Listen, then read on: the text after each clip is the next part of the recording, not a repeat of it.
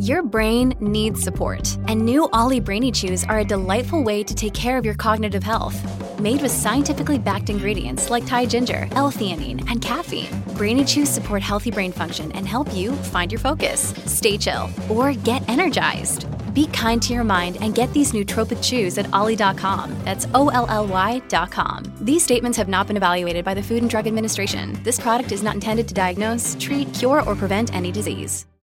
Hello, everybody. This is Marshall Poe. I'm the editor of the New Books Network. NBN listeners like to read books and buy them. So we thought we'd tell you that right now, our friends at Princeton University Press are having a remarkable site-wide sale. You can get 50% off books, including ebooks and audiobooks, with the code 50, F-I-F-T-Y, at checkout until May 31. You can save some real money on Princeton University Press books. I encourage you to go there and check it out. Welcome to the New Books Network. Do we really need universities and colleges anymore? Have they become too politicized? Many conservatives have started to write off American academia. They contend that it is so irretrievably woke that the best that those on the right can hope for is to try to advance their ideas and live according to their principles outside it. Other conservatives still in academia just keep their heads down and try to maintain some kind of conservative presence within it, get their work done, and do their best for their students. What does the increasing dominance of the left liberal worldview in academia have on the intellectual development of college students, and what are the consequences for conservative academics and for American society at large? Or are things really that bad for academics who do not swear fealty to left liberal values? Is there still a healthy respect on college campuses for fundamentals, such as the cultivation of reason, and respect for the notion of reasonableness? Is reasonableness even something worth salvaging? In his 2021 book, Let's Be Reasonable, A Conservative Case for Liberal Education, Jonathan Marks examines the deleterious effects of the left-leaning sociocultural homogenization of American higher education. He calls upon college instructors to renew their commitment to inculcating in their students the ability to reason for themselves and to reason with others. He argues that a healthy democracy requires a strong base of liberally educated people, given that reason is the best way to solve economic and political problems and simply to lead fulfilling lives. Marx identifies as a conservative, and yet he takes issue with conservatives and populists who are giving up on American higher education as nothing more than a vast leftist indoctrination mill. He disputes this despairing, defeatist position of the right when it comes to academia, while presenting a clear-eyed view of how the left can indeed frequently politicize scholarship. Marx provides a case study of this trend vis-a-vis the boycott, divestment, sanctions, BDS movement against the State of Israel. Jonathan Marks makes a passionate case for the value of liberal education and lays out clearly what that consists of, and is important for those who consider themselves liberals and for those who very much don't. This book should be read by academics, college students, parents about to send their children off to college, and anyone who cares about where society shaping new ideas are developed, and timeless ones are passed along to new generations.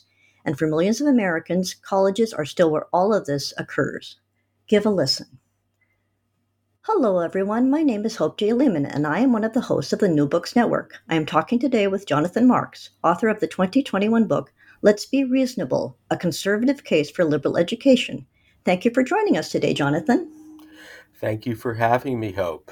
I'm excited to have you because I've seen you on Twitter. I've listened to various podcast interviews with you about the book and read reviews of it. It's getting quite a bit of attention, and I'm pleased to have you.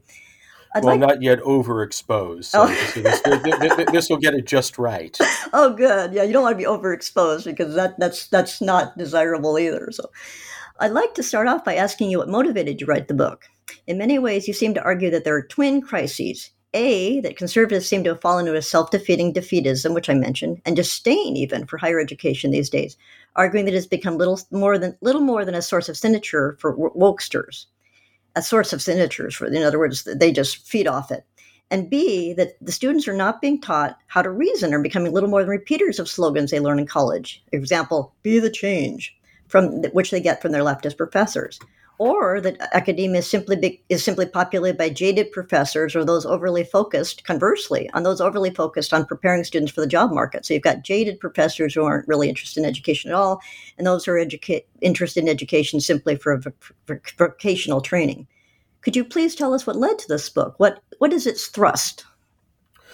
Well, I think for a lot of writers, maybe this is not the best motive in the world, but one of my colleagues once told me that he has trouble writing without an enemy. So the book stems in I'm sorry, part from without doing what? without an enemy Oh, needs an an enemy. enemy. Yeah. Um, so I've got at least a few different kinds of frustrations that I was working out in writing. That's ironic, given One, that the book is about reasonableness, and frustration is often is resulting from frustration with the unreasonableness of others. So that makes sense. yeah. So three things. The first is the one that you mentioned: frustration with colleagues of mine and across the country who don't worry enough that they're doing damage to the reputations and missions of their institutions by too easily yoking them to left liberal causes. So that's one. Another one you mentioned, frustration with fellow conservatives who, a critique of universities is A, warranted, and B, not new. You can go back to William Buckley's God and Man at Yale. So we're going back to the 50s and even before that to find great frustration among conservatives about universities. But I think there's now even less of a reform temperament than there once was, and more of an inclination, as you said in your introduction, to give up and in some way move on, to burn the thing down and see what emerges out of the ashes. And then a frustration even with defenders of liberal education, who it seems to me run up a lot of different kinds of banners.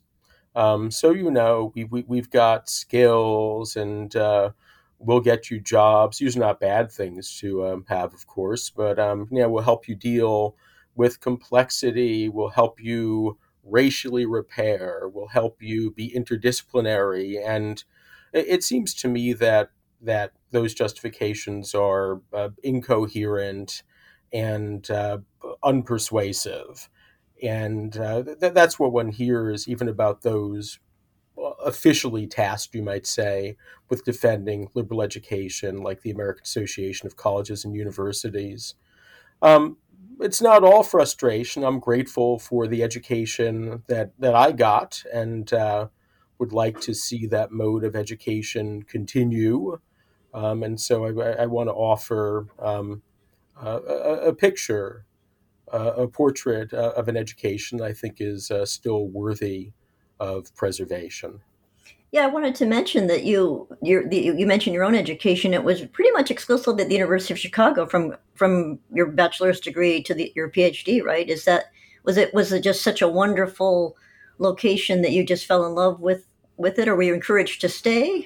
I mean, where they said, "Don't go, Jonathan, stay here. We can mold you into an even better man." And Uh, I managed to somehow hang on.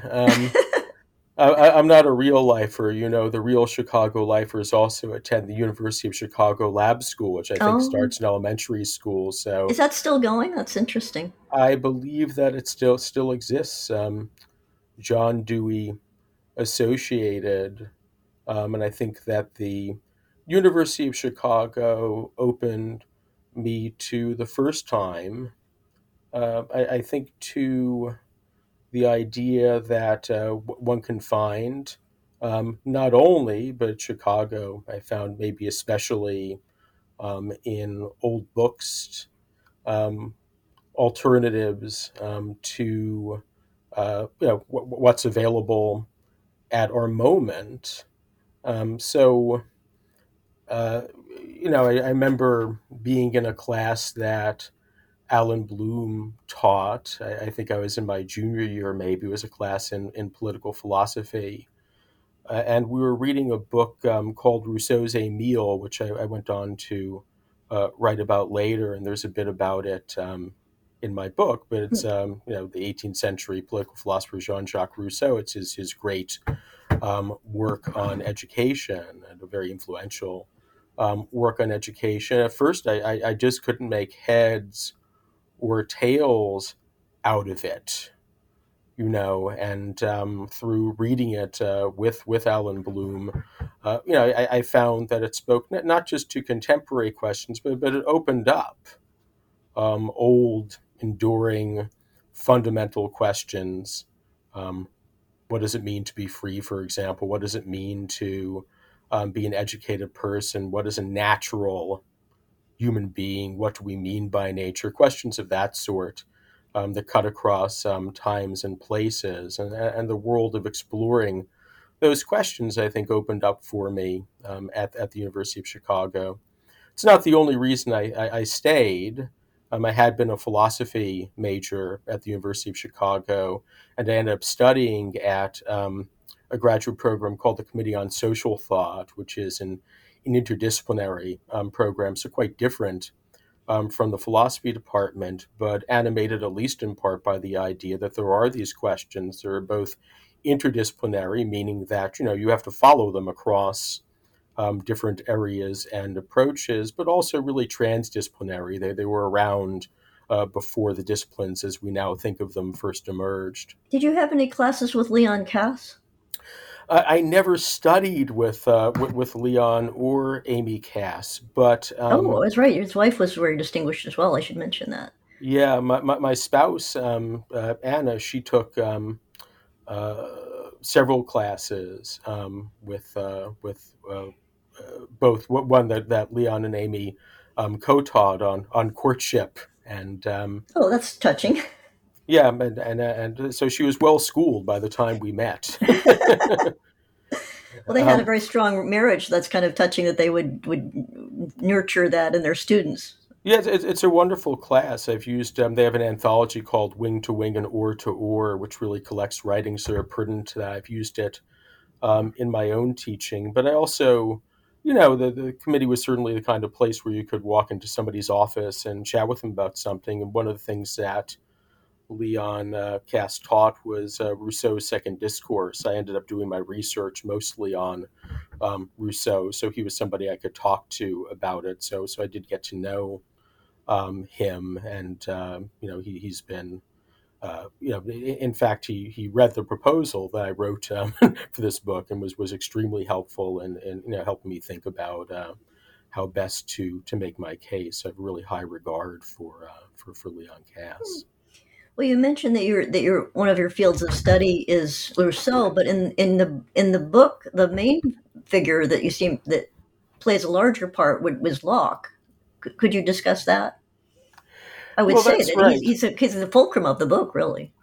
Yeah, Locke is an important figure in the book, and he was in a lot of ways Rousseau's rival. Rousseau was responding to Locke in many ways when he wrote Emile. John Locke is maybe best known for the second treatise on government and considered an influence on American liberal political philosophy, small L, not Nancy Pelosi liberalism, but liberalism with the Declaration of Independence. So in a way, I got into Locke through the back door. I studied Rousseau first, and then I thought, well, let me look at this work called Some Thoughts Concerning Education that Rousseau was responding to, and had in front of him when he was writing the second draft of Emile, and he takes a lot from Locke.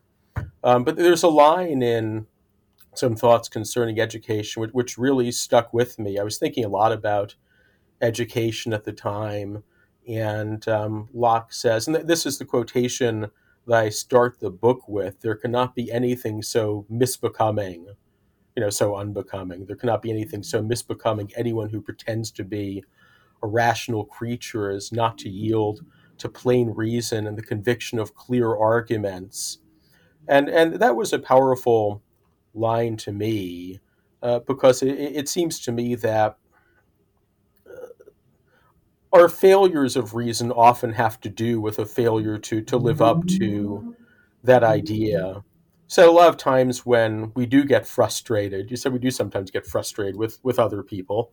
We should probably be more frustrated with ourselves too sometimes. But when we kind of want to grab them by the scruff of the neck and say, be reasonable, either plaintively or with annoyance, we don't so much mean, did you forget what you learned in Logic 101? And, you should really hit the books on that again and, restudy the components of critical think. We mean something more like, let's stop fooling around here. Let's stop puffing ourselves up.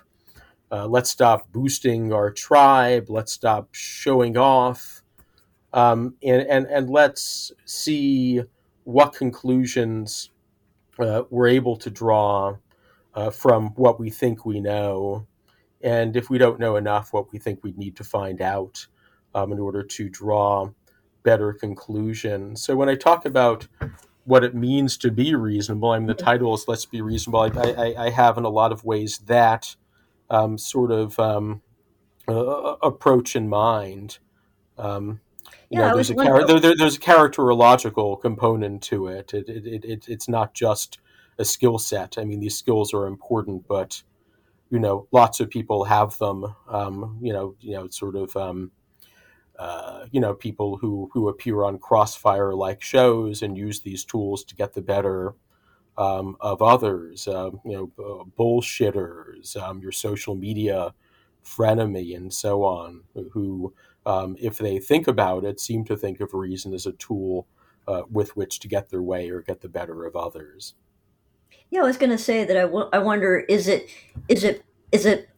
I just wonder about, can you instill in a young person reasonableness, or is it a personality trait that you either are you have a reasonable temperament or you don't? Do you give them tools or do you say to them, you may have to admit to yourself that I am not an inherently reasonable person, but for my own sake and the sake of getting my points made and my principles upheld and my policy preferences implemented, I need to reason, and because I think it makes it hard for me to explain to if I said to a young person, I want you to read this book because I want you to fly the flag of reasonableness. I think it's really important that you be reasonable, and that's hard to make a sort of dynamic, exciting concept. It's sort of a very cerebral concept. You see what I mean? Or yeah, but I think that's right. And didn't you interview Zena Hitz on the show a while back? I did. And by the way, I want to mention that I enjoyed very much on the James Madison program site. There's a panel with you, Joshua Katz, and Zena Hitz, and Anthony Kronman. Kronman, that's right. Yeah, it's very.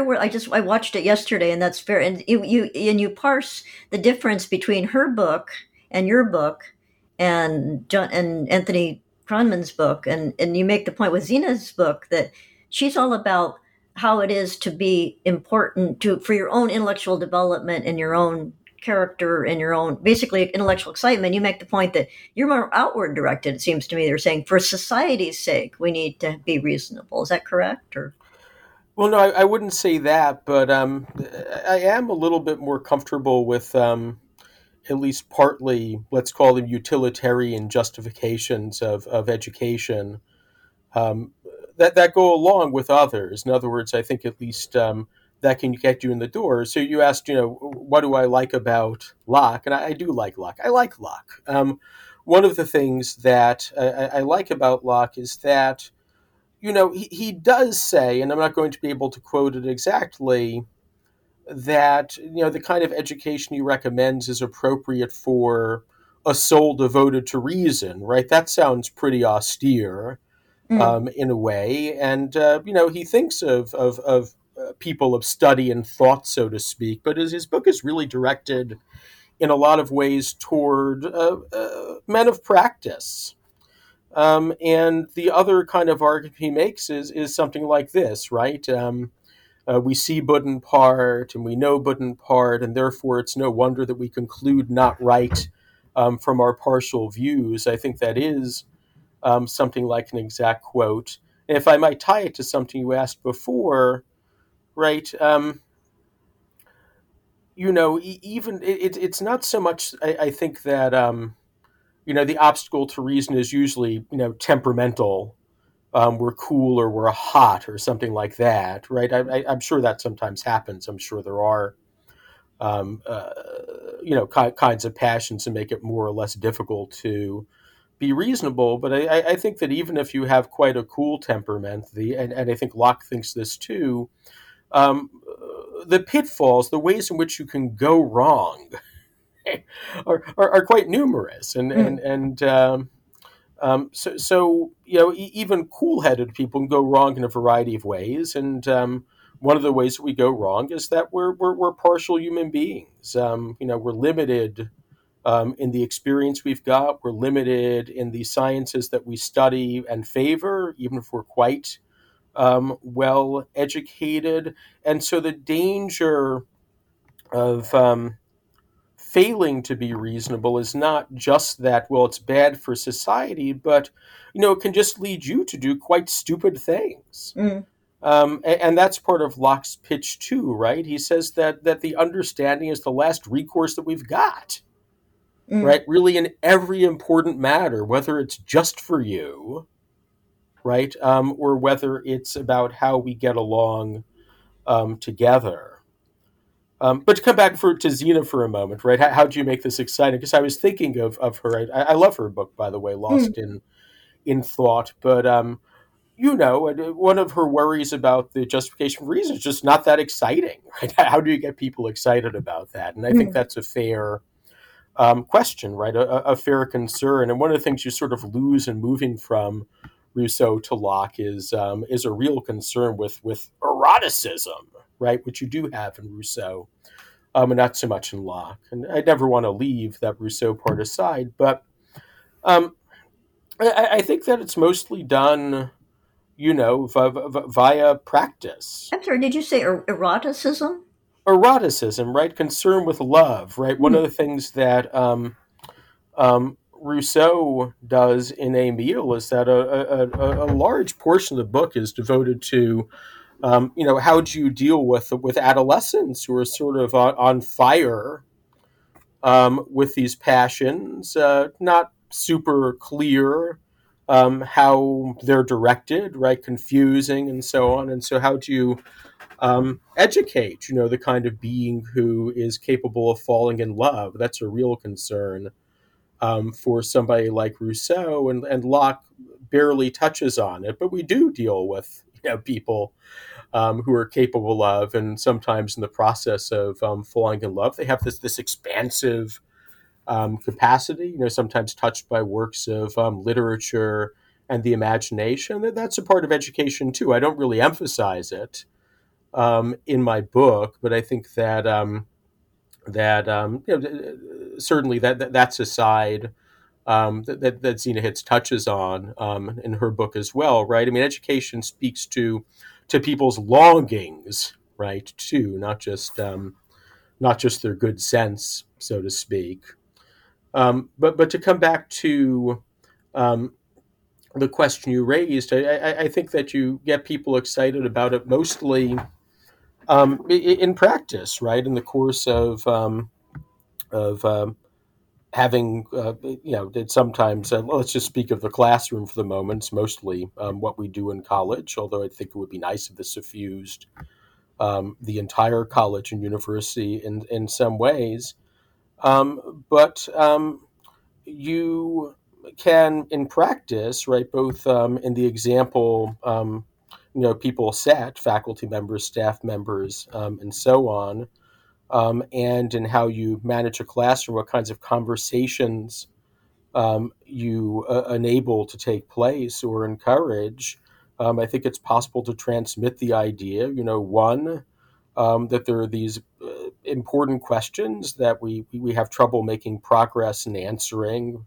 I mentioned some of them. They're not all moral questions, but these are things come to mind. What is justice, for example? What should I do with my life, right? Things like that, that these are questions that there's some possibility of making some progress in thinking about them, and that there's joy, right, in pursuing these questions in the company of others, right? Joy in making the progress yourself, joy in pursuing it in the company of others.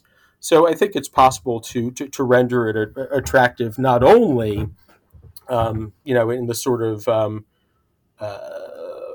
sensible, right, manner in which I was just saying that that Locke justifies his education, but also as a source of excitement. Again, in making progress with respect to questions you didn't think you could make progress in, imposing questions that maybe you couldn't even pose all that clearly to yourself before, but may have been sources of confusion, perplexity, wonder for you. All of these, I think, are elements of a successful education that are hard to get at. I think we only succeed in part in this. Even the best teachers only succeed in part in this, but I think it's something that is the most worthy aspiration for educators. What would be an example of in your own teaching career of a moment that you felt that you instilled a moment of joy and delight in a student that you felt that she or he just said or came to you later and said that was so important for me, that was just a life transformative moment, or do they ever say, wow, I didn't do you have moments in the classroom where that happens, or do they come to you later, or both, or Yeah, well, I think I do teach. Of course, we were just talking about the classes. I teach a class, even though I'm in the politics department here. I do sometimes teach a course called "What Is Love," which looks at some classic works like the Symposium, as well as some contemporary works that try to get at that question, as well as different questions that surround it, other questions that arise once you start asking. I certainly have heard students say, that this was a really important question to me, but it wasn't something I imagined one could think about. hmm. Right. So I give that as an example of a course in which any number of students, right, not just one, indicated that this wasn't really something I thought could be discussed and thought about, Hmm. and What would be that was news to me. What would be an example of something that they hadn't thought about? They hadn't thought about a certain aspect of love, or Well, I think a lot of times with questions like that, and that was certainly true in this class. It's not so much that they couldn't pose the question, but that they just thought that there was no way of making progress and discussing it. Right? I mean, you developed your view somehow or another, spontaneously or from your parents. That was the view you had, and there was not much point in talking about it. On the one hand, we think of love as fundamentally mysterious. hmm. Yeah, and I think that's it's a romantic understanding that has some truth to it. That is to say that I would be worried about somebody who thought they could articulate a 10-point case about precisely why that they love the person they love. On the other hand, if your lover or beloved comes up to you and says, "Why do you love me?" and all you have to say is, "I don't know. It's completely irrational, totally mysterious." Hmm. That's a problem too. Yeah. So it seems to me that students quite often they're interested in various questions about which people have different opinions. Kinds of questions about which reasonable people disagree. But there are models for how you get to know something are the reigning models we have, right? You've got the natural sciences, which at least on their face appear to offer you very clear um, answers and formulas for arriving at them that work a lot of the time, or mathematics, right? That's the model for knowing that students have, right? That's what knowledge is, and coming to know is, and the rest is, we've got a lot of opinions, and we don't know why we have them, and we don't know what to do with people who hold different opinions. And so there's some work in trying to articulate standards of some kind that might help us work through these kinds of disagreements. Standards that are applied in areas in which reasonable people disagree. Standards like clarity. Do we know what we're talking about? Comprehensiveness. that just means, does the argument I have cover, various cases as opposed to the one case that I've got in front of me? Depth, am I looking at things just on the surface, and I'm looking at a bunch of different phenomena that look exactly the same, but maybe if I looked at how they come about or what motivates them, I might find that actually they're quite different. Depth, clarity, comprehensiveness. I'm taking those standards from a political theorist by the name of Ruth Grant, and there are others. But, I think the obstacle is not so much that students aren't interested, or don't have strong opinions or relativists, but don't have the sense that it's possible to get anywhere or to take any pleasure in getting anywhere in questions of that kind. Yeah, I was going to say that I've been visiting various websites of college newspapers, and apropos of love, that so much of it is there's a lot of talk about sex and sexual and gender identity and all of that, but there isn't a lot of course, it's probably not something that they would write about on the editorial page if they fall in love, but it just seems that so much of it is just so, you mentioned eroticism, it's just, there's a lot of hookup culture and a lot of celebration of promiscuity and everything, and it just seems as though there's just not a lot of reflection about love, and I'm glad that there's it's ironic that it has to be in the classroom that rather than out in the wider world that they discuss that. But I really do owe that to the Casses in a lot of ways, because that was a question that they pursued in the classroom, and I got the idea of at least a class on that particular subject from them, although I also owe it to Alan Bloom, who I've already mentioned, who wrote a wonderful book called Love and Friendship that captured his teaching in many ways quite well. That is a matter of great concern to him, and something he talked about in his classes. Well, given that the book is an argument it seems as though the book is addressed both to liberals to try to say to them, don't run us out of, to conservatives, don't run us out of academia, because we need to have a discussion of this from all aspects. And I think that in terms of well, I was just going to say that, in the classroom, when you're discussing love, that a conservative would say, well, just try to discuss love. And then someone will say, well, you're being heteronormative. and so everything becomes fraught. Everything becomes politicized. Even something as basic to a young person as what is love becomes a political minefield. Do you find that, or do you try to say to the students, we're not going to get into the politics of it. We're just going to discuss the emotion of it? Well, I'm happy to get into the politics of it, right? Really? But even though I agree with you, that politicization, as you put it, is a problem. That is when everything becomes political. But I don't mind discussing the relationship between love and politics. I think that's worthy of exploration. But to answer your first question, I think that I don't encounter a lot of that in my own courses, but I agree that it's a real phenomenon, and you'd be crazy to deny that it's a real phenomenon, a significant phenomenon, and in a way, I think though that when you say don't run us out of academia, that's not exactly the point I'm making. I mean, I would be very worried if there was a movement to run conservatives out of academia altogether. But I think that the problem is less that very many people are actively seeking to run conservatives out of academia, as that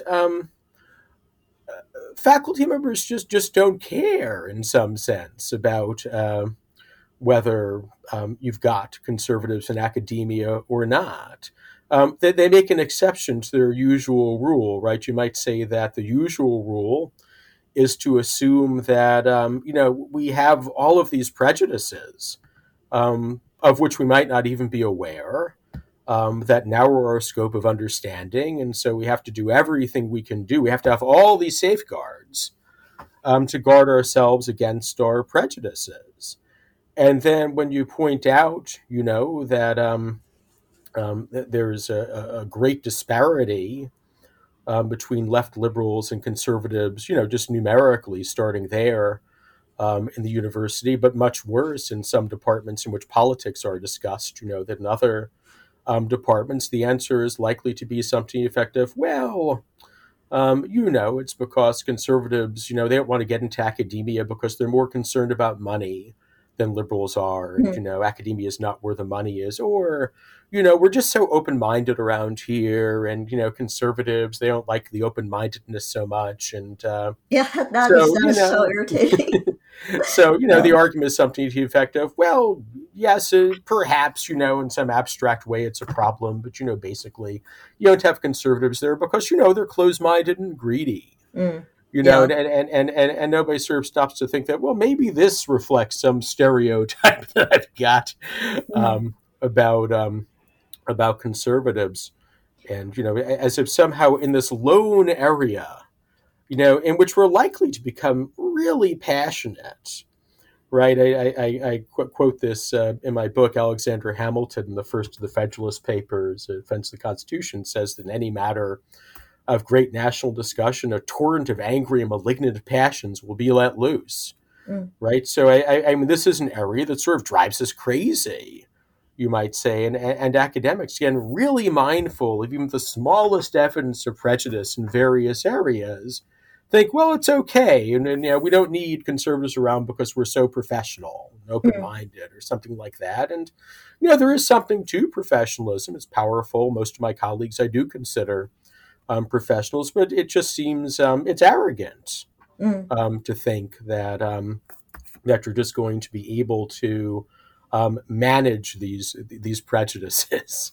Well, I think I'd like to read a passage from your book about the fact that you're kind of critical. You're slightly critical of conservatives for being too passive and not speaking up and questioning some of the woke slogans that are really dominating quite a few public universities anyway. It's, for example, you say, it's easier and less controversial to assert that we live in a white supremacist culture than it is to question that assertion. It is easier and less controversial to assert that we live in a culture that endorses rape than it is to question that assertion. It's easier and less controversial to assert that we should revamp our academic programming to advance racial and gender justice than it is to question that assertion. And I thought that was really powerful because it said, it's just easier to say, well, I'm not, it's hard for the conservative to say, I'm not a racist. I just think that we need to also do this rather than, I mean, for example, the Portland State University in Oregon, he recently said that the purpose of the university is to advance social and racial justice. And my reaction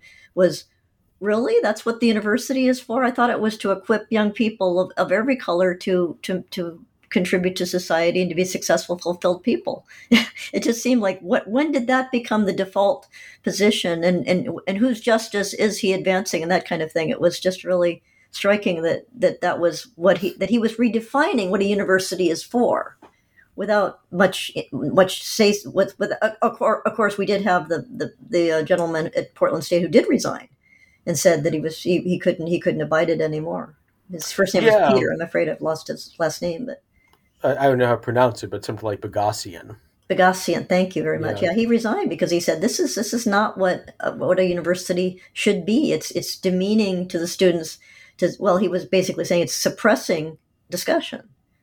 Yeah, so I think it's extraordinary. I actually did not know about that particular statement. I do find it extraordinary that a college president would state that in such a pure form. Let's put it that way. I mean, you see certainly elements of this in different statements coming out of administrations, but that's quite extraordinary. So let me say a few words about that. The first thing I want to say is, I do think that David French wrote a column. I think he was at the National Review at the time. Called something like "Courage is the Cure for Political Correctness," and his argument. That's a good line. That's a good line. Yeah, and his argument is more or less that, at least on paper, the rules and regulations we have governing speech at universities are more robust as far as the extent to which there's free speech protective than they were, back in the 90s, let's say. David French was, I think, maybe the first president of the Foundation for Individual Rights and Education, which fights for freedom of speech, freedom of religion, other sort of First Amendment protections at colleges and universities. And he says, well, in some ways there is, again, on paper, more leeway than you've ever had. So especially if you're tenured, speak up. And a lot of the problems we do have, are have to do with self-censorship.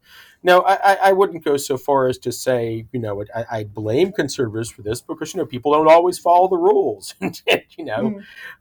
You can find yourself, in hot water in some places, depending on the circumstances. You say the wrong thing on social media. But I understand that people feel those pressures, but I do think that there are a lot of circumstances in which, it's possible to make your argument. Things aren't quite as intolerant as sometimes we suppose they are. So you made the point about the University of Oregon president saying... I'm sorry, Portland State University. Oh, Portland State, yeah. So in Oregon, making the point that, the purpose of the university is social justice. Or something like that. Yeah, and that's been a strand of how we think of universities for actually a long time. In my book, I talk about the Port Huron statement in 1962, a statement from Students for a Democratic Society, which is sort of regarded as a seminal document for how student activists think about campuses. And the document says something effective. I'm not going to be able to get it exactly, but we need to turn universities into, a locus of resistance to various social problems that we, along with progressive groups outside of the university, agree have to be dealt with. So there's a fairly straightforward statement. You'll find some left-wing academics saying, well, yes, the very purpose of the university is to fight a more or less left-wing social justice fight. Mm. And at the time I wrote that seemed to be relatively new.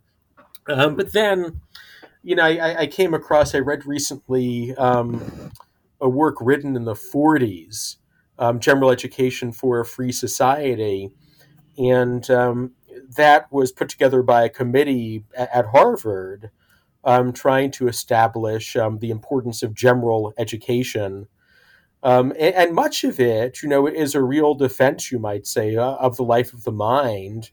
But part of it really is about mobilizing people. They actually talk about the moral equivalent of war, right? How can education be used to draw, right, the American people together and enable them to work for great causes, you might say, or something like that. So there was that component of mobilization, right? And I think that's always been sort of true of colleges and universities, right? They've always had, this aspect of them, going all the way back to the Middle Ages, where this is sort of a retreat where people can think about things. But then there are always kings and politicians saying, there are a lot of young people here who might end up being the elites, and we can really make them think the stuff that we think it's important to think. So we're always, I think, fighting some version of this battle. But it is discouraging to me because, again, the comment you made, well, again, I think it's a really pure form of that kind of comment. I think there's lots of that going on, and not enough pushback. Well, apropos of David French, that you mentioned in the book, there was a survey done of liberal professors and conservative ones, and the conservative ones reported being just as happy in their professions and feeling pretty secure in them as the liberal ones. But my reaction was, well, that's a generation. If they're professors, they're in their 50s or 40s, and they're pre-Trump. And I just wonder if a young person with a doctorate now trying to get a job in, say, sociology, and has written some pro-Trump, something that could be construed as pro-Trump, he would not that person would almost certainly not get tenure anywhere except probably a very small, highly conservative college. But I just wonder if, and David French, speaking of David French's, I believe he had an essay about 5 years ago in the National Review, I believe it was, that he was talking about how diversity statements are being used as gatekeeping, that even before a person gets a job, they have to sign or provide bona fides or credentials that show how diverse they are, and rather than their field of study. And he was saying that if they don't sign off these, and they're basically becoming sort of loyal, they're becoming basically loyalty oaths. And he said that is already skewing from the get-go, the professorship, the professoriate, right? I mean, Yeah. I don't want to put you on the spot, but it just seems like if you can't even get your foot in the door, if you have to hide what you believe. I mean, we saw recently that some of the Trump appointees to the Justice Department, they had written, op-eds as undergraduates, Naomi Rao and that kind of thing, and Ryan Pound, I believe, that that just almost cost, it did cost Pound I believe it was his name was Ryan Pound, that he to assert a judgeship and so forth. And what do you say to students? Did they say, well, I just don't feel comfortable writing that? And we just saw it. I mean, just recently there was a study by Fire about that, about their self-censoring and so forth. Yeah, well, yeah, I think there a lot of self-censorship does go on. So let me take up a few parts of this question. The first one is I want to go just a little bit pre-Trump, although I think something might have changed post, but it's still it's early days in a way, right? I mean, we're only so many years into that particular conflict, so it's hard to say precisely what effect it's going to have. But I mean, Passing on the Right, that was a book about conservatives in the academy that came out in I want to say 2016 or 2017. So not a cool time in our politics, and presumably started writing it earlier than whenever it came out. But not yet, right? What we faced, really, I'm sure their data must have preceded 2016 and what we faced right after 2016. But let's start at least with pre-2016. And they surveyed, it was not a representative sample. They didn't claim it was, but they surveyed a number of self-identified conservative professors, and they also interviewed them, to get a more in-depth idea of the kinds of things they were thinking. But one of the things that really surprised me is that although a number of them did hide what they thought pre-tenure, it was surprising how many of them didn't. I forget the exact percentages, especially when you consider what assistant professors are like. I mean, they're really inclined to hide anything. They're really careful, in my experience, because one of the unfortunate things about the way the tenure system works, although I'm not sure there's any better way it could work, is that you have this make or break decision. 6 years into your tenure at a place, it's going to decide basically whether you get to continue your career or not. So faculty members tend to be hyper cautious in general. I'm sure they're more cautious when they're conservatives. But like I said, they didn't find quite as much of that as I would have expected. I would have imagined a much higher number, actually, than they found, based on the way I think of this as working. But one thing that really has changed in the course of my career, to get to the point about diversity statements, is the institutionalization of a view that was certainly present when I was in college and when I started my career, but is baked into almost every college university now. And that is these offices of diversity, equity, and inclusion, right, that you now find at almost every college university in the country. And I'll say in a minute why I think even there it's not quite as hopeless as it might sometimes seem. But as part of, as you say, the diversity, equity, inclusion push, a lot of colleges and universities ask as part of your package when you apply for a job, and some even are asking it for part of your package when you come up for promotion, is so how would you say that you are fostering diversity, equity, and inclusion in the classroom. And, it seems pretty clear when you read, statements of advice, in a trade journal like Inside Higher Ed. What should I write for this? It's not going to be good enough to write, well, I'll just treat everybody equally, right? That's not what they have in mind. Right. And that's, I think, what leads people to suppose that it's going to function as a kind of loyalty oath. So I'm worried about that too. I'm worried about these statements, and it's another area in which I wish there was more pushback than we're seeing. I've written a little bit about it. Jeffrey Flyer from Harvard has written some about it. I think in practice, will they function as loyalty oaths? I think, it's going to vary a lot from department to department. I think for the most part, what we're going to see is this being, one element that's considered among others. So, I think probably if I write in my diversity statement that, for example, I don't have to write one to come promotion here. In any case, I've come to the end of my promotion, but suppose I had to write one. If I wrote, for example, well, I've worked with the Hillel on campus, and I've done programming about matters of Jewish social and, cultural and political interest while I've been here.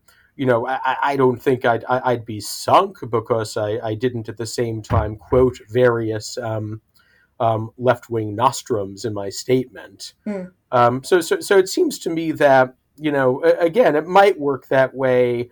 I don't think that we should have them, but I think that it's not disastrous, right? That is to say, that in the way that you just described, and that they are loyalty oaths. I think there's a lot of danger that they could function in that manner.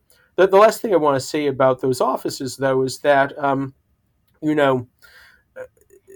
I think it's important when we think about what's going on locally at our colleges and universities, and make sure that, especially when we're on the inside, when you're a faculty member at a university, not to read your campus in terms of what you're hearing about campuses in the national media. It is worth trying to get to know the people who are in these offices. It's not necessarily the case that if you go in there, they've got a guillotine in there and they're going to throw you in there or something like that. I mean, I've worked with our Office of Diversity, Equity, and Inclusion. So they co-sponsored and helped get students to a debate that I helped arrange on free speech on campus, which included Nadine Strassen, who's one of our foremost, I think, free speech advocates in the country, as well as Jeremy Waldron, who does argue in favor of European-style hate codes. I've enlisted the Office of Diversity, Equity, and Inclusion to help sometimes with programming that I've done on anti-Semitism. So those offices, I think, are sometimes at least mindful that universities, approach things in a certain manner, and so I think that's important too. I mean, one problem that I don't know if you've looked at his work at all. Sam Abrams is a political scientist, but who writes a lot about campus issues. I've heard his name, but I haven't.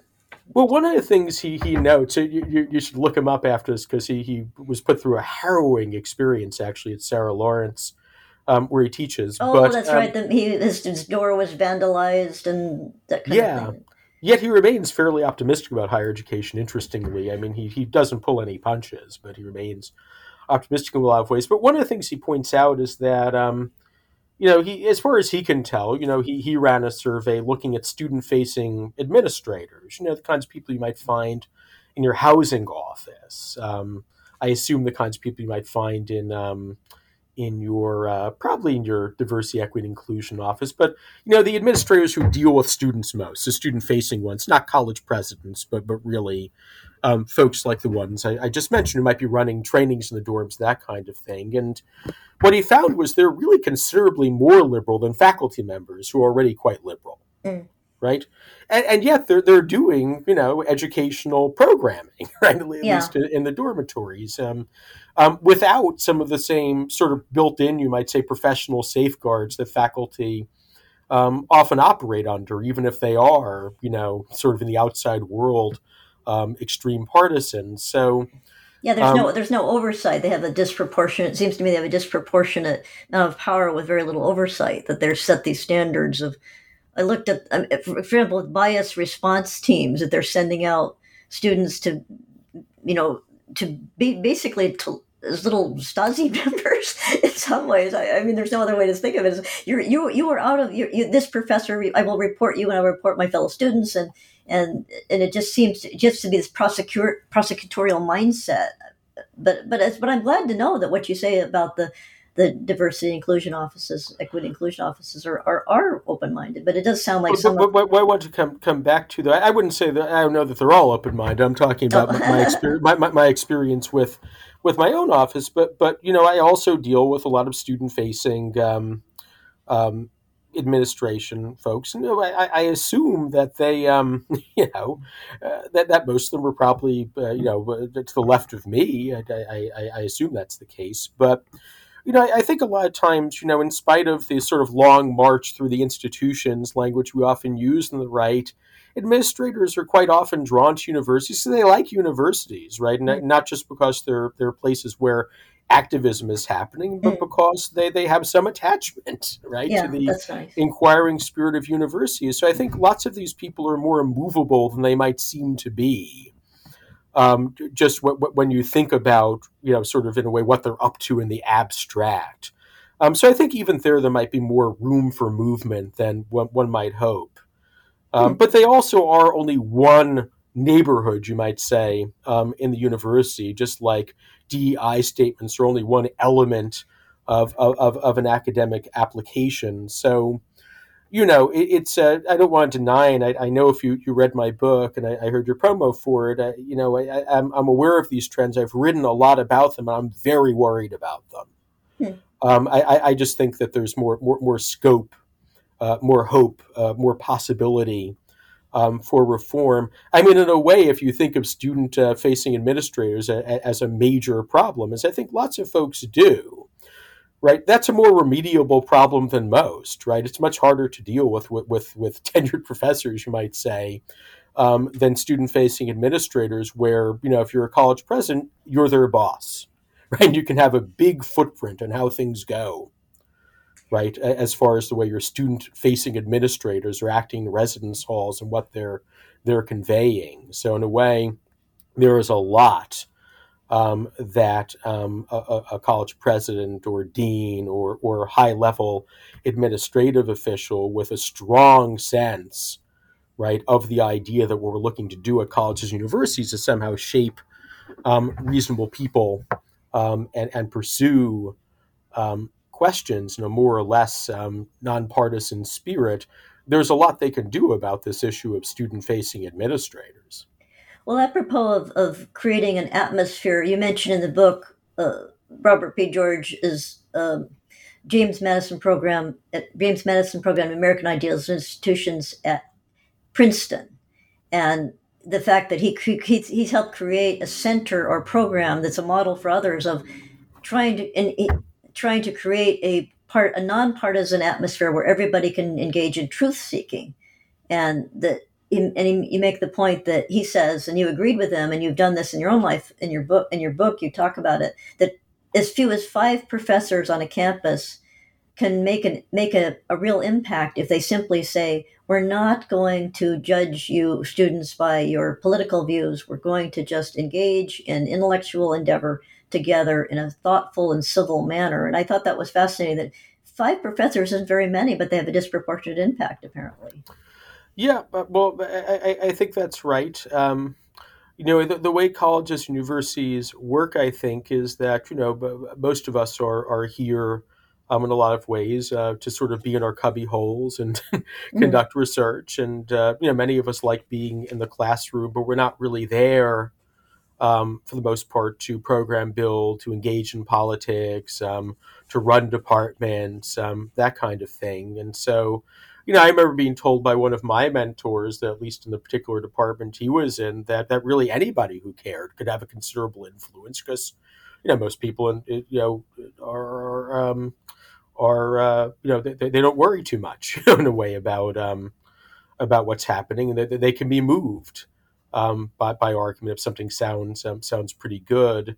At Ursinus, we have a program called the Common Intellectual Experience. At the backbone of it is questions, right? We're emphatic that we're dealing with questions precisely in order to have, you might say, a speed bump right there if you're thinking that the idea is we're going to jam something down somebody's throat, right? The course is about fundamental questions. What should matter to me? How should we live together?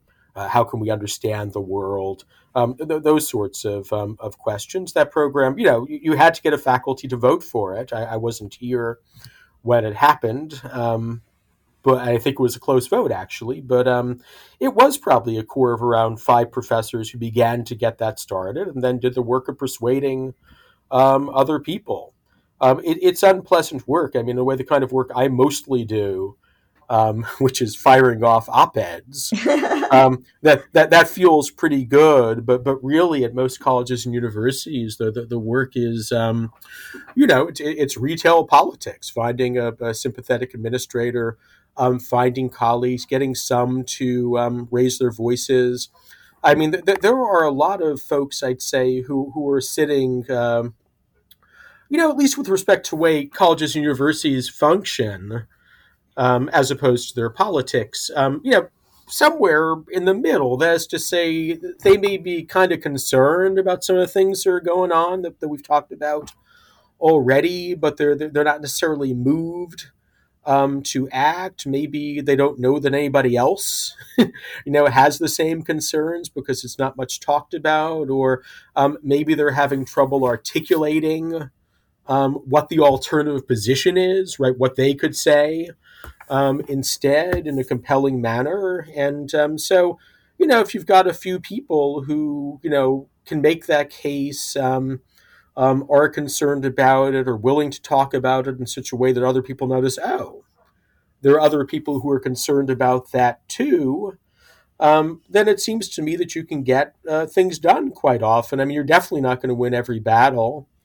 But I do think that it's best to think about it. I mean, if you think about it nationally, it begins to get really demoralizing, because it's very hard to figure out how to affect a system that's as vast as the American higher education system is. But if you think about it in a neighborhood by neighborhood way, my department, my division, this program that I'm setting up, this element of the Common Core, this college, which can become a model for other colleges, as Robert George's program has been a model for lots of other places. Then you can get somewhere. Robert George, what he's managed to do at Princeton is impressive. And although, his watchword is indeed, let's have a discussion, in a sense, let's be reasonable. Nonetheless, right, I mean, his program has also been a way in which students can meet, get in touch with, folks he brings in, speakers, fellows, and so on, who are conservative. And so it's not, sometimes we think of the idea of let's be reasonable. I think sometimes it is, right, as a kind of Trojan horse. What you really mean is shut up, Yeah. And you mean shut up to those who you assume are unreasonable because, they're on the other side. Yeah, it's kind of like I believe in science as sort of saying, well, it doesn't everybody? Right, exactly. Shut up, right? Is what you mean by that as well, quite often. And, I think, to widen the lens a little bit, I think that this is one way in which conservatives and liberals engaged in this debate mirror each other quite often in a way I find troubling. Go all the way back to Plato's Republic, which is a book I teach pretty regularly, though don't ask me anything about anything that happens after book 7, because I don't make it through the whole book ever. But in that dialogue, very early on, a guy named Thrasymachus raises an objection to the idea of justice. And he says, justice is the advantage of the stronger. And, what he means by that is that what goes by the name of justice is actually, something powerful people say in order to maintain their power, right? So it's a means of basically, fooling people into agreeing to whatever the powerful say, right? And, I think in a way that's pretty powerful. In other words, that's quite often sort of the way it looks, right? I mean, people are saying a lot of things about what's just, what's rational, and so on. And oftentimes when you look behind it, what it basically means is shut up, right? Again, but quite often the response is something effective. Well, okay, well, if that's true, what we have to do is, right, these folks are in power right now. We have to get them out of power and grab our own power so we can impose our own view of justice in roughly the same way that they're imposing theirs, right? But, in the Republic, you have this alternative, right? Namely Socrates, right, who inaugurated in the West, and has had influence beyond the West, of course, a tradition of inquiry, and understanding that that indeed people disagree about justice. Indeed, it's the case that quite often when people are talking about justice, they don't know what they're talking about or seeking to exercise power. But the response to that, since we desperately want to know what justice is, which I think is something people do desperately want to know, is to recognize what we don't know, that we don't know, and undertake an inquiry. Now, that's not always going to work in politics, where very big problems ensue when the people you disagree with take power quite often. But the academy, right? If there's any home for something like Socratic inquiry, right, in our universe of institutions, it's colleges and universities. And so, it seems to me that this is, if anywhere, where the attempt to establish some alternative to the idea that there is no reason, there is no justice, right, there's just power. This is a place where we have to fight that notion. And that means the way of fighting back can't be, let's destroy it and seize power ourselves, but has to be a defense of something like Socratic inquiry. At this point, I just want to remind listeners that we are talking today with Jonathan Marks about his book, Let's Be Reasonable, A Conservative Case for Liberal Education. And continuing with the topic of power, I was mentioning to you in an email before the interview that there's been a big Wall Street Journal article about the fact, I believe the Wall Street Journal, of a study, or just the declining numbers of men in college, and something like roughly 60-40 men and 60% women, and that does skew power in the future radically. If men are not in college, they're not becoming lawyers, they're not becoming business or accountants, they're not becoming pharmacists, they're not becoming university professors. Have you seen a decline in male enrollment at Uranus, and how do you and are liberal arts to blame for this in a way? I mean, there's been an increasing feminization of liberal arts in a way that people they seem to be less macho in a way. I mean, even though, and also there's also the problem of if you say, well, we're going to study the old books, then the left would say, well, that's the classic dead white male. I mean, Hume and Aristotle and Plato and John Stuart Mill, they're all dead white males, and that's the Western supremacist. So you don't even listen to that argument. How do you counter the fact? I mean, are young men just getting turned off education because they think, well, they just kind of go the Jordan Peterson route and say this is just everything is skewed against us? Thanks. Yeah, that was an interesting article by I want to say Doug Belkin, who writes a lot about education for the Wall Street Journal. I hope I got his first name right. So I mean, I'll start with Ursinus. So we're about 50-50, but that's, I think, pretty unusual, as Belkin was pointing out. It's really remarkable, right? That the skew we're looking at is just about what you said. It's getting pretty close to 60-40 female male in college enrollments.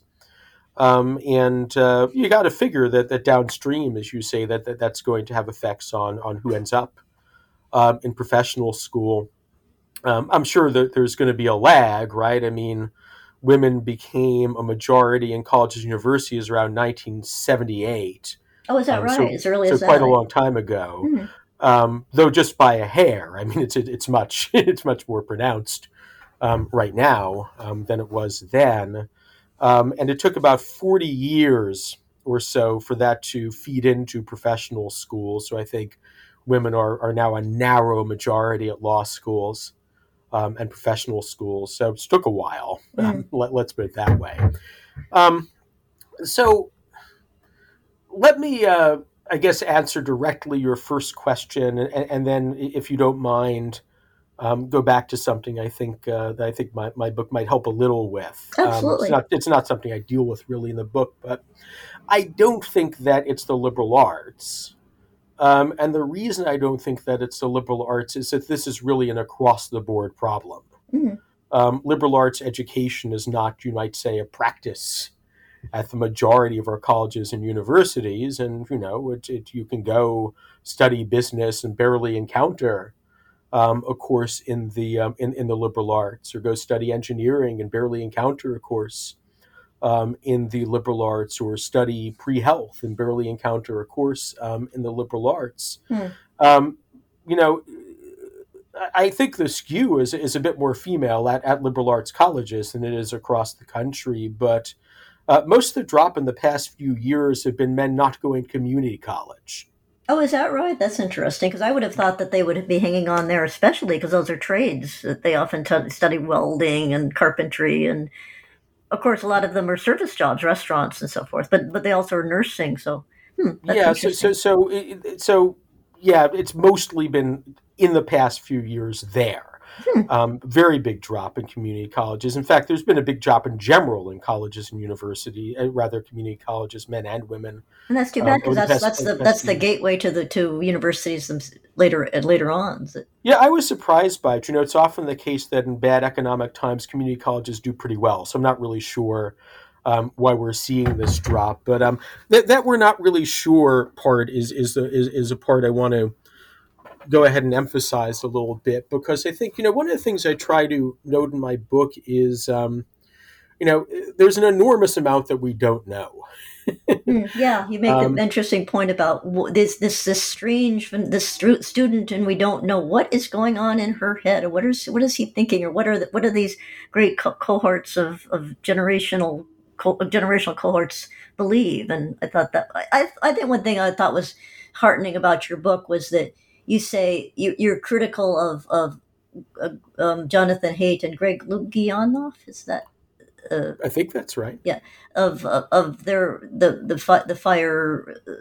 institution. That you at least as I read you think that they're too pessimistic. They're too apt to just throw up their hands and say, oh, this intolerant generation. You're saying I don't find that in my classroom. That they're usually pretty good, likable kids that try to do the right thing. And yeah, I do think that the two of them, I think they're not quite right about generations. Although I think in a way they're pretty optimistic that something can be done, but they're deeply worried about this particular generation. And I actually think Coddling of the American Mind is one wonderful book, but I do have some issues about that generational thinking. But so there's a lot we don't know. I don't think we know why men aren't going to college in the numbers they used to, or at least the percentages that they used to. I mean, lots of men still, in absolute terms, still go to college. I don't think we know why they're having a harder time in high school, which I think they are. I mean, certainly in terms of college entry, when you look at self-reported grades, women seem to be getting A's and A pluses at higher rates, for example, than guys are as they enter college and so on. But I think that, we've talked a little bit already in the interview about partisan bias at universities. And one thing actually John Haidt talks about is the way in which that can skew research, because your political position often will influence even what questions you find interesting, what results you really focus on, which you view with skepticism. Let's focus on the research front for a moment, although I think it also affects teaching quite a bit. And you see this, I think, sometimes in research, about men and women, or research about who's having a hard time in school. And I'm going to go back a long way just to give you an example of a study I came across a while back where what the researchers seemed to be looking for was evidence that, predominantly white teachers, I think this was in relatively early grades, would just not be very good at understanding, reading the emotions of their non-white students. I think this is what they suspected. I don't recall the details. And they came across sort of a surprising result. And the surprising result was actually the emotions that the teachers were the worst at reading were the emotions of white male kids, which was odd. And, one would like to see if it's going to be replicated in further studies. But instead of looking at that and saying, that's interesting, let's see if we can follow up or ask another question, they just sort of found a way to try to fold that into their pre-existing understanding of things. I forget exactly how they did it, but they were just incurious about the result. Similarly, a study came out just recently. I read about this maybe a couple of weeks ago. And it was a study of what happens when you include more female authors in your curriculum, right? What effect is that going to have when people see this? When you look at the curriculum, you see this. What effect is that going to have on your sense of your prospects of succeeding? Your self-efficacy, I think, is the term that they use. They use various questions, to measure these things. And again, they found something pretty surprising. That is to say that they saw no effect on this, right? I think their expectation was that women would acquire a greater sense of self-efficacy. They found no effect in that regard at all. They found, as I think they didn't expect to find, that the sense of efficacy of men and women in the class was about equal when they measured it. And they found that the really variance you saw, right, between how people reacted to the curriculum is what they thought about diversity already. Right? In other words, if they were all sort of really sensitized toward diversity, they looked at it and thought, well, that's great. I feel good about this. And if they weren't as sympathetic, right, to that idea, then, they weren't so, they didn't feel so great about it. In fact, they had less of a sense of self-efficacy. That was the big difference. And again, what these researchers do is don't think, well, that's interesting. Let me ask another question. That's a surprising result.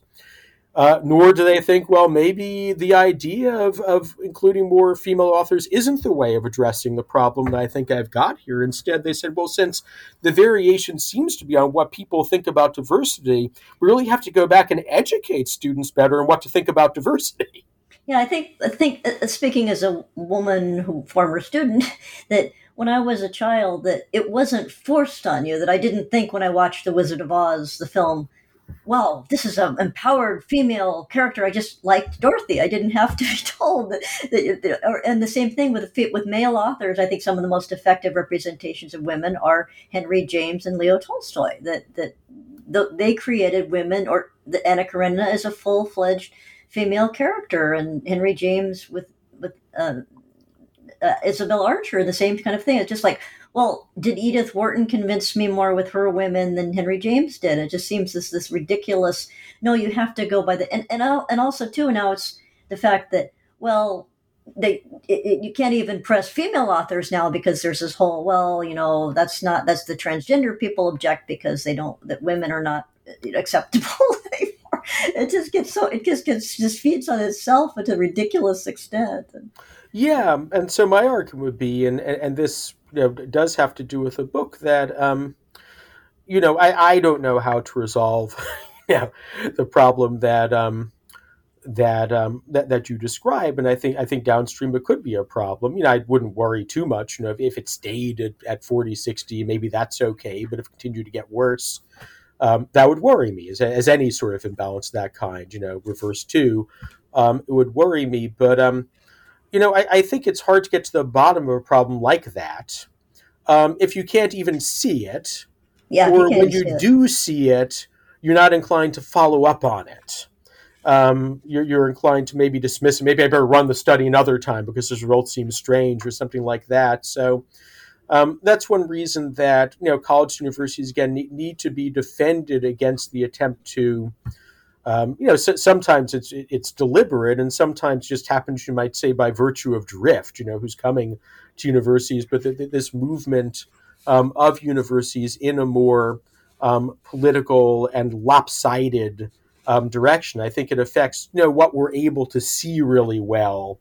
And one of those things might be what it is that's making it difficult for men to succeed. I think back in high school, but I really don't think that's the liberal arts that's a primary issue there, because I think it's an across the board problem in higher education right now. It's sad that it becomes a problem years after it should have been recognized. And even then, people would say, "Well, they're just complaining." I mean, you're complaining now that women are actually advancing. That they're just men are just whining and so forth. But anyways. Well, that's right. I mean, there's this desire to read. So I think that's right. When you see an article that says, "Well, it looks like 40% of males now, and 60% of females," I think the antennae, you might say, right? Somebody on the left goes back and says, "Well, I don't want this I don't want to spend too much time on this, because that sounds like backlash to me, right? It's all viewed politically, right? Even if you're just presenting." And this is really just information, right? Yeah. And obviously there's a spin on it, but if you respond to it politically, this is bad for my side because it's backlash. That's not really going to get us anywhere. I do think, though, Hope, that colleges and universities, they're not, simply, not even, I think, primarily, bastions of left-wingism. I think that's not true. That they're looking to, fill their seats. They're looking to continue to be ongoing enterprises. And I do think Haidt and Lukianoff talk about this a bit in their book too, but at some point or another, there's going to be, what you might call a business case for reasonableness. And there's also going to be a business case for figuring out what's going on with men, because universities need to, get people that's right. to come to their places. And I think that I'm sure there are deans and presidents looking around right now and looking at the way the bottom dropped out in terms of Republican confidence in colleges and universities maybe 4 or 5 years ago, and thinking, that's half the country. Yeah, that's right. They have and sons. we better find a way to not back up through our actions the nastiest accusations that are made against us. Do you think there might be a resurgence of single-sex education? I was thinking about that this morning, and I guess I don't think so, just because I think there's not a lot of appetite out there for it. I actually, by accident, I hadn't even asked for it, was placed in a single-sex dorm my first year of college. And to give you an idea of how far back this kind of thing goes, I mean, this was a long time ago. I think I entered college in 1987. The administration decided they were going to break up almost all single-sex housing. And the argument was really explicit. I'm sorry, you people need to be socialized. I mean, that was the argument they made. I mean, I liked single-sex housing a lot. I mean, I liked co-ed housing just fine. I mean, I don't think the change, ruined my experience. But there is a lot to be said for single-sex housing, single-sex programs, pluses and minuses to fraternal and sorority life, but clear pluses. So I don't know if we'll see a resurgence again, because I don't know if there's a big market for it, so to speak. I'm talking about the business case as I was putting it before. But, there might be an opening for it. Yeah, on that, as we approach the close of the interview, I wonder if you could make the business case for reasonableness to say to a parent, well, your child it's important for him or her to just be. They'll function better in life if they can control their temper and be rational thinking people.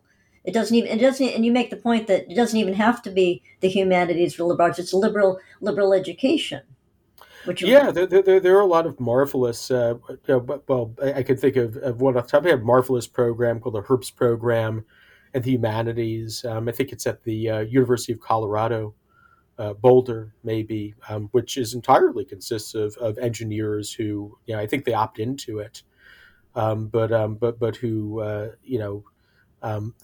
pursue questions that engineers do sort of need to be thinking about. Right, they're building things for human beings, helping them think a little bit about the history of their discipline, the place it occupies in the world, and so on. And it does seem to me these are useful things for engineers to think about. But coming back to the direct question you asked me, I mean, my model, in a lot of ways, I mentioned Locke, but another hero of my book is Benjamin Franklin. Yeah.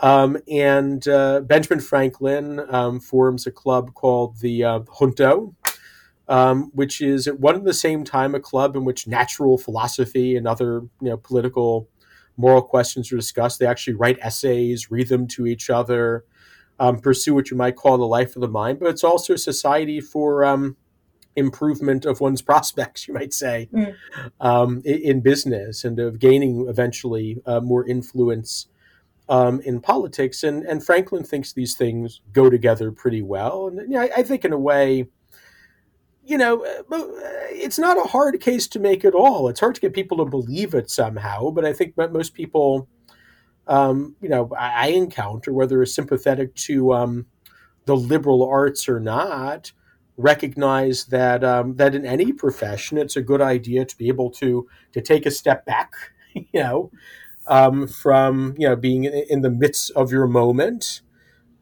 take a step back, reflect on it, consider alternative views. Right, in a way, it's a cliche. Right, it's become a cliche. Good to think outside the box. Right, it's a cliche with which we're all familiar. I think the problem is less that people don't buy that they don't buy Locke's case that cultivating the understanding is cultivating the thing you need, right, to do really practical stuff. It's more that they don't really believe that that's going on in liberal arts education. Yeah, and so I think that's up to us in a lot of ways, to make the case that it's going on and, actually to do it.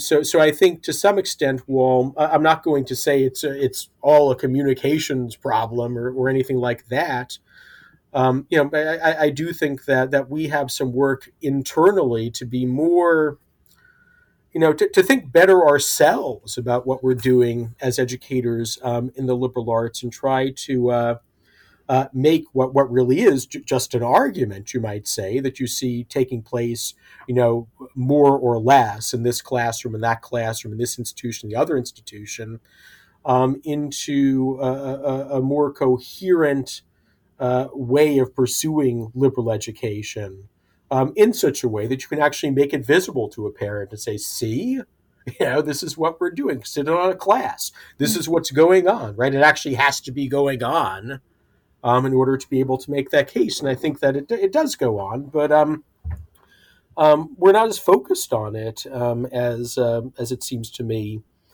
we need to be. We have a lot of balls in the air, so to speak. And, in a way, reason, if it makes the list at all, is anything other than critical thinking, term I don't love, but at least it kind of fits the place.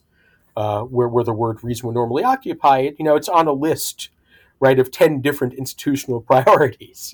College universities are now very fond of putting out, what are they calling them, core value statements. So this is something beyond a regular old mission statement, where you sort of list the priorities that you're seeking as a community, and usually, things that you might think of as connected to reasonableness, it's one in 10 unranked things, that we're all sort of doing.